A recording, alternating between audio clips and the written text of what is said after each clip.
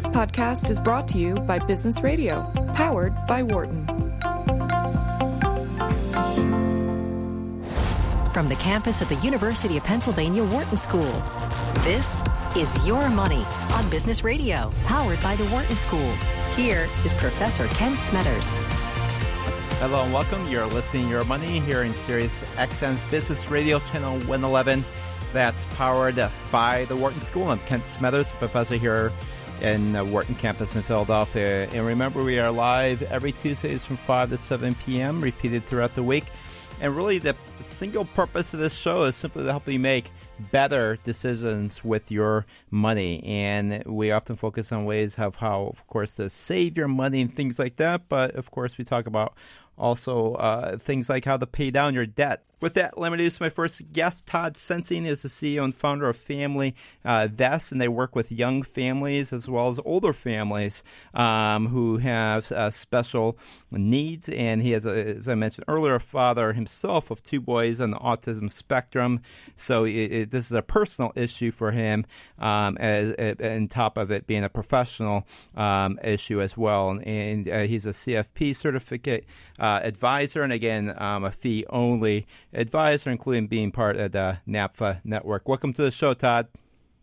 Hi, Kent. How are you? Good. And if you have a question, especially right now, and talking about special needs children, it could even be your parents in a tough situation as well. And now's a great time to call here at 1-844-WHARTON. That's 1-844-942-7866. So, Todd, what are some of the biggest challenges that a family faces when planning, for a child with special needs? Obviously, there's, the financial, but there is much more.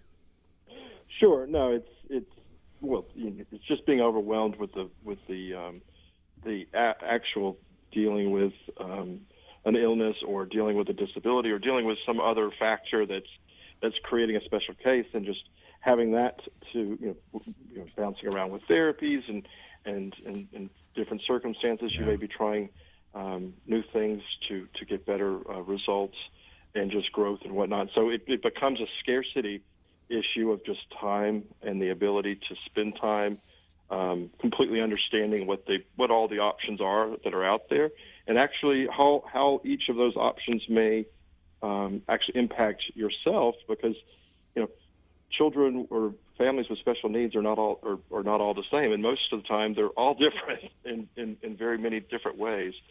And I have that similarity in my family as well. I have one son who's relatively high functioning and one that's a little bit lower functioning, but they would require two separate distinct plans just because they have two separate distinct expectations as far as what the capability of for them in the long run is. Yeah. I mean, so certainly the costs associated with therapy. There's the fact that maybe one of the parents is going to not work and to stay home with the kids, or alternatively having somebody else watch a child. But you also brought up an interesting point here, and that is when we think about the planning situation, often somebody who's a child who's less functioning, they may be dependent on you for the rest of your life. And so that certainly is going to look, different in terms of like different life insurance that you're going to maybe thinking about versus a more higher functioning child who maybe is going to be able to go to college and so forth. So it's completely different.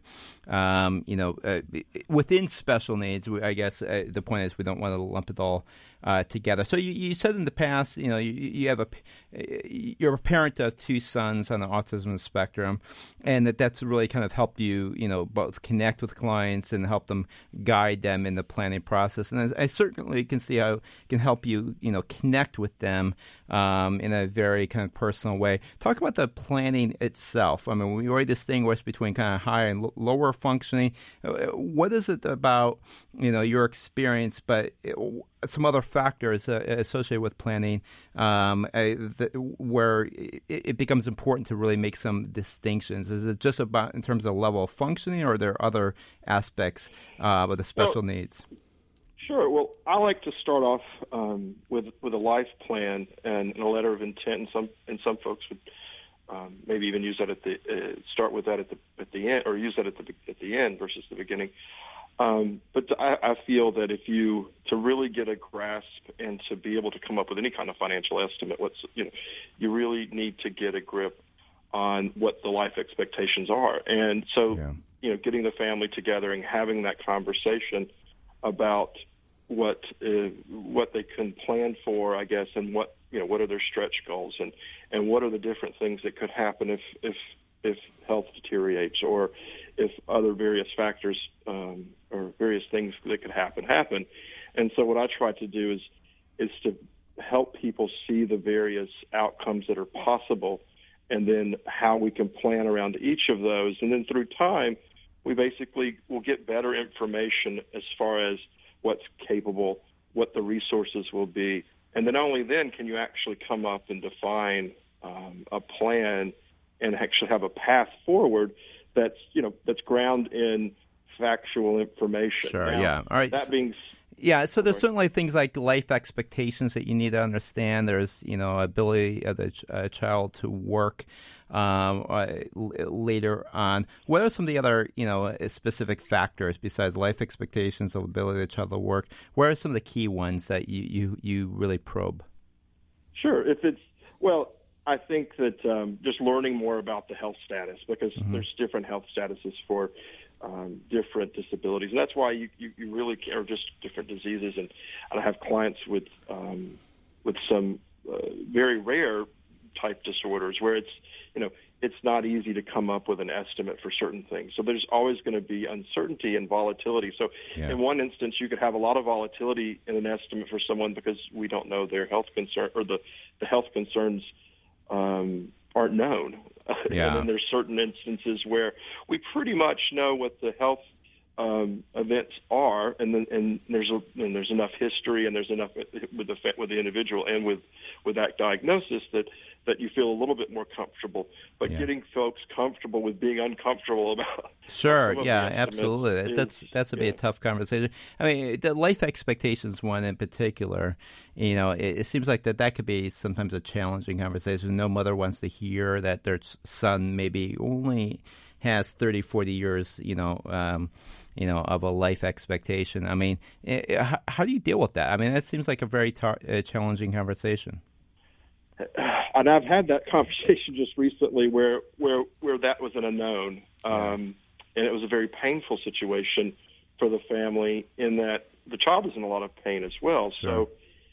So, but they were, that child, or the child's an adult child now, 24 years old. So they're they've been down the path. So they've gone through the various, I guess, forms of grief and dealing with what was the possibility.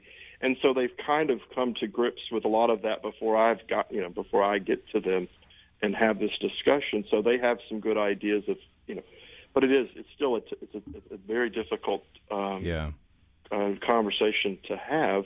But I think, pulling back from my own experiences and whatnot, I don't know that even I, prior to having my own children, probably had enough of not that I didn't have empathy, but I probably just didn't understand the complexity and the number, just the vast number of variables that are going into the outcomes. Yeah, absolutely. I mean, I think, going to an advisor who can truly empathize, and on one hand, it's a mechanical calculation. Once you have these numbers, we can crunch out numbers. But I mean, it's really more important, or not more important, but also very important that you're not just talking to somebody who can give you inputs and outputs, but really help you kind of think through that. I talk to people in the I can do optimization from a financial sense. Yeah. And sometimes we'll start with that, but you're going to get to a point where there's going to be decisions that are made that aren't peculiar. I mean, there's just not a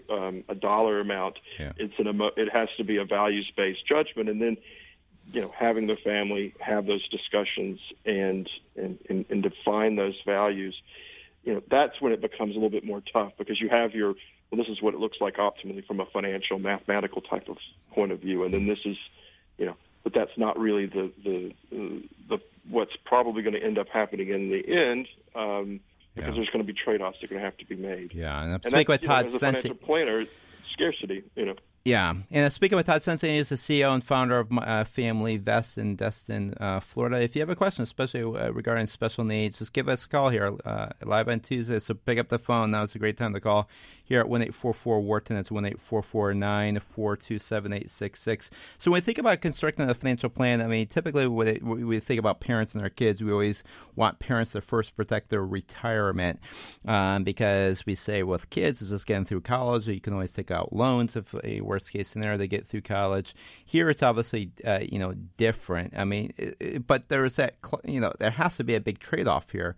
You want to provide for your kid, especially a lower functioning child who may be dependent on you for the rest of you as the parent natural life.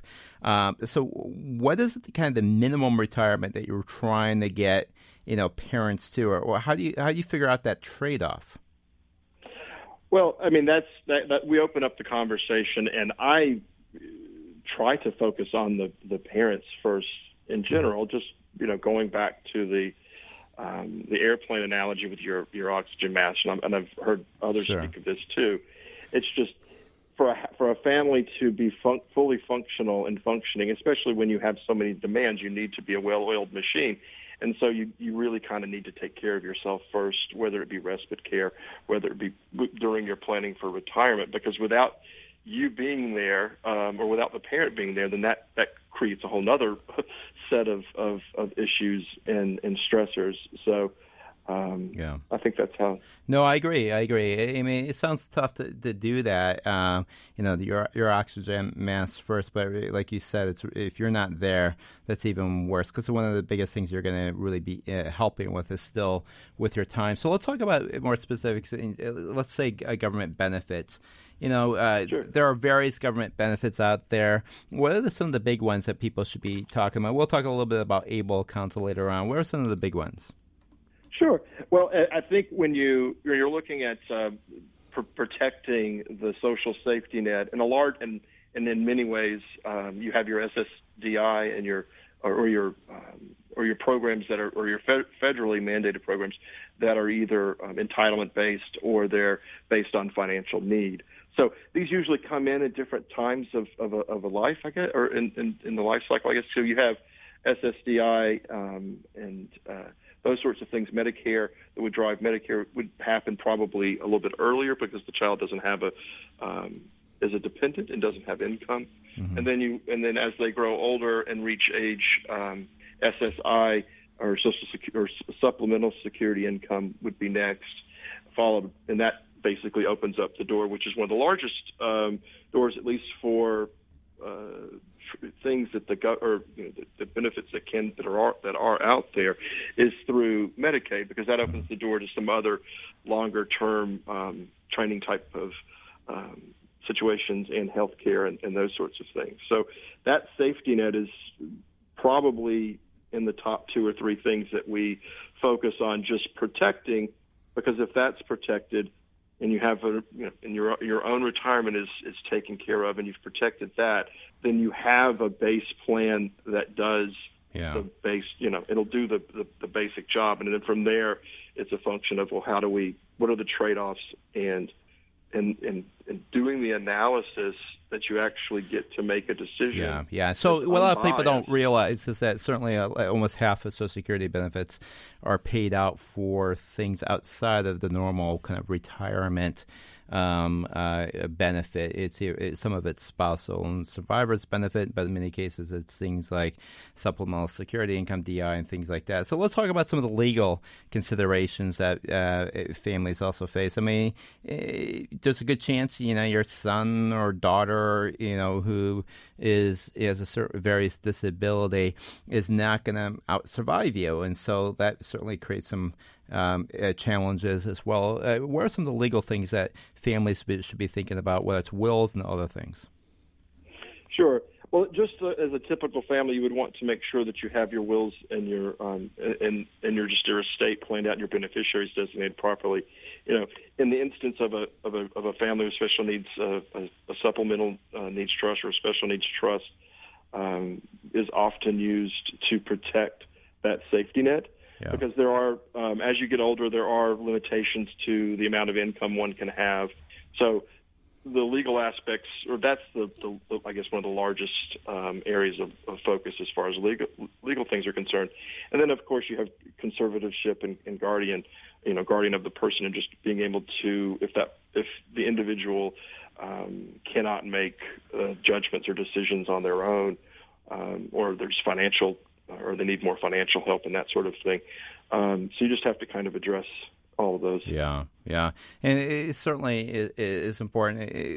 You mentioned the special needs trust, and sometimes called the supplemental needs trust, and things like that to really make sure that your child is cared for after you pass away. But then there's also a chance that it could be just the opposite, or it could be that you pass away and your child doesn't live for that much longer, and so where does those resources go? So it requires certainly a lot of legal preparation. So before someone walks through your door, walks through an attorney door, and I imagine that they should be visiting you before an attorney anyway. But what kind of prep should a family be doing before they come to you? I mean, should they be doing, emotional, preparation with a professional in that area, or is that something that you also dive into? Sure. No, I think that just to get started, I think that before someone comes to see me, there's several things that just communicating with the entire family, the extended family, anyone that that may want to help your family or support your family, and not to ask for support, but just so that if for some reason something were left, that if something were left to your child for their support in the long run, that it could be protected so that they wouldn't lose that safety net, because that's the ultimate, or like I said, being able to obtain Medicare and some of the benefits that it offers, you just definitely cannot lose the safety net. So if someone were to leave your child, let's just say it's a small sum of money, it could be something as small as $10,000, that would jump their income up so that they would lose those benefits for a period of time until you could either figure out a way to spend down the assets or set up a sure. But it sounds like trust. A person should actually be coming to you first to kind of understand what the rules are in terms of asset testing, income testing, things like that. Before taking on money and resources from another family member, because like you said, it could be the case that the implicit marginal tax rate is very high in those transfers. If in fact, sure. That they don't understand what's kind of going on. So it sounds like to me you are one of the first stops here, but maybe that they should be, thinking about. I mean, are you doing kind of the psychological therapy, or are you hoping somebody else is kind of in that? My wife's actually a licensed practitioner. Yeah. Licensed practitioner counselor. I've always tried to talk her into joining the firm in that realm, because I think that it's sure. Very necessary, but I do that myself now okay. in the initial stages, just to sort of get that better understanding. Yeah. But no, we don't necessarily focus on it from a professional standpoint. Sure. Now, speaking of Todd Sensen, again, the CEO and founder of Family Vest in Destin, Florida. If you have a question, especially if you have a special needs child, you can give us a call. 11 Tuesdays here at 1-844-WHARTON. That is 1-844-942-7866. So just a couple more ones before we break. And the first one is people have heard about these ABLE accounts. They're technically part of the 529 IRS law in the sense that they enable states to create these accounts. States don't have to if 529 is optional, and so some states have them. A lot more states now have ABLE accounts. Some states still do not. Explain quickly what these accounts are, how they basically work. Do you like them, not like them? The take-up rate doesn't seem to be that enormous, but sure. At the same time, it is for a more niche audience. But your thoughts? Sure. Well, it's a tool in the toolbox, and there's a lot of different tools in the toolbox, and I would imagine that in every special needs plan would probably include one. Mm-hmm. It's a function of how it's implemented, and that sometimes is specific to the family. But an ABLE account is very similar in some respects to the special needs trust, in that you can put money into the account, it can grow tax deferred, and then that money can be used in much the same way as money that would be used in a special needs trust, and it has those tax benefits. Now, there are limitations in that the actual amount of monies that can be varies from state to state. So the limits, and they're usually around $400,000 or $500,000, but that is the limit to which it can grow, not necessarily the limit to which you could deposit monies into that type of an account. Right. That limit is smaller and tops out around $100,000, but then you also have gift tax implications and things of you can't put you wouldn't want to overfund that necessarily in any one given year. But because of the tax implications of the long term, I'm usually with clients using that for long-term inflation hedging type of investments that might have more tax implications. So they would be better suited or better located in an ABLE account versus a trust. Yeah. No, again, it's part of the 529 IRS section, so you put in the money after tax, but it can grow tax deferred, and it's provided you take it out for approved expenses. It's kind of like with college, 529 plans for college.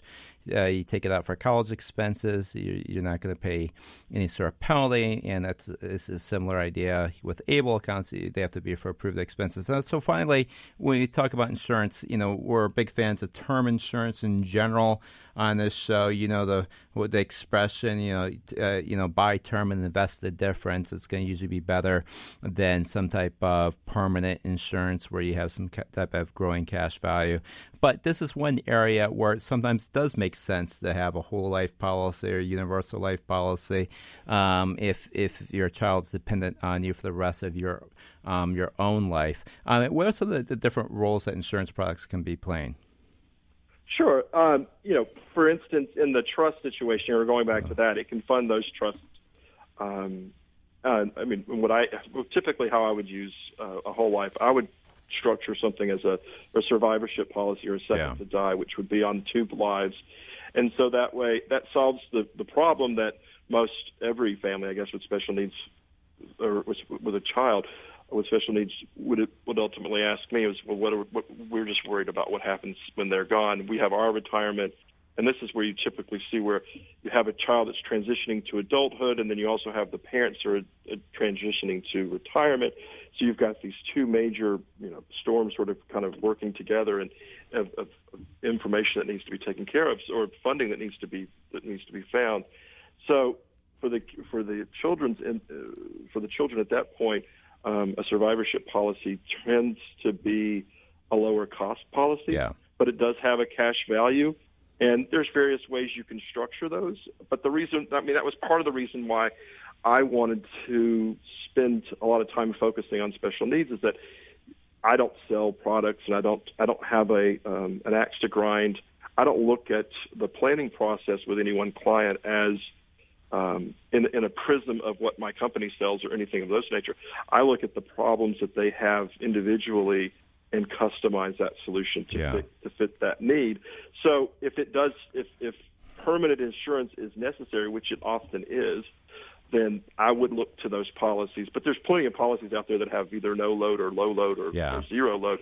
It's just a function of finding them, and no one's really being paid to sell those. So sometimes they're left unfound. Right. And the second to die makes a lot of sense there, because if at least one parent is still alive, often then there's still ability to take care of the child, that the child has a place to live, things like that.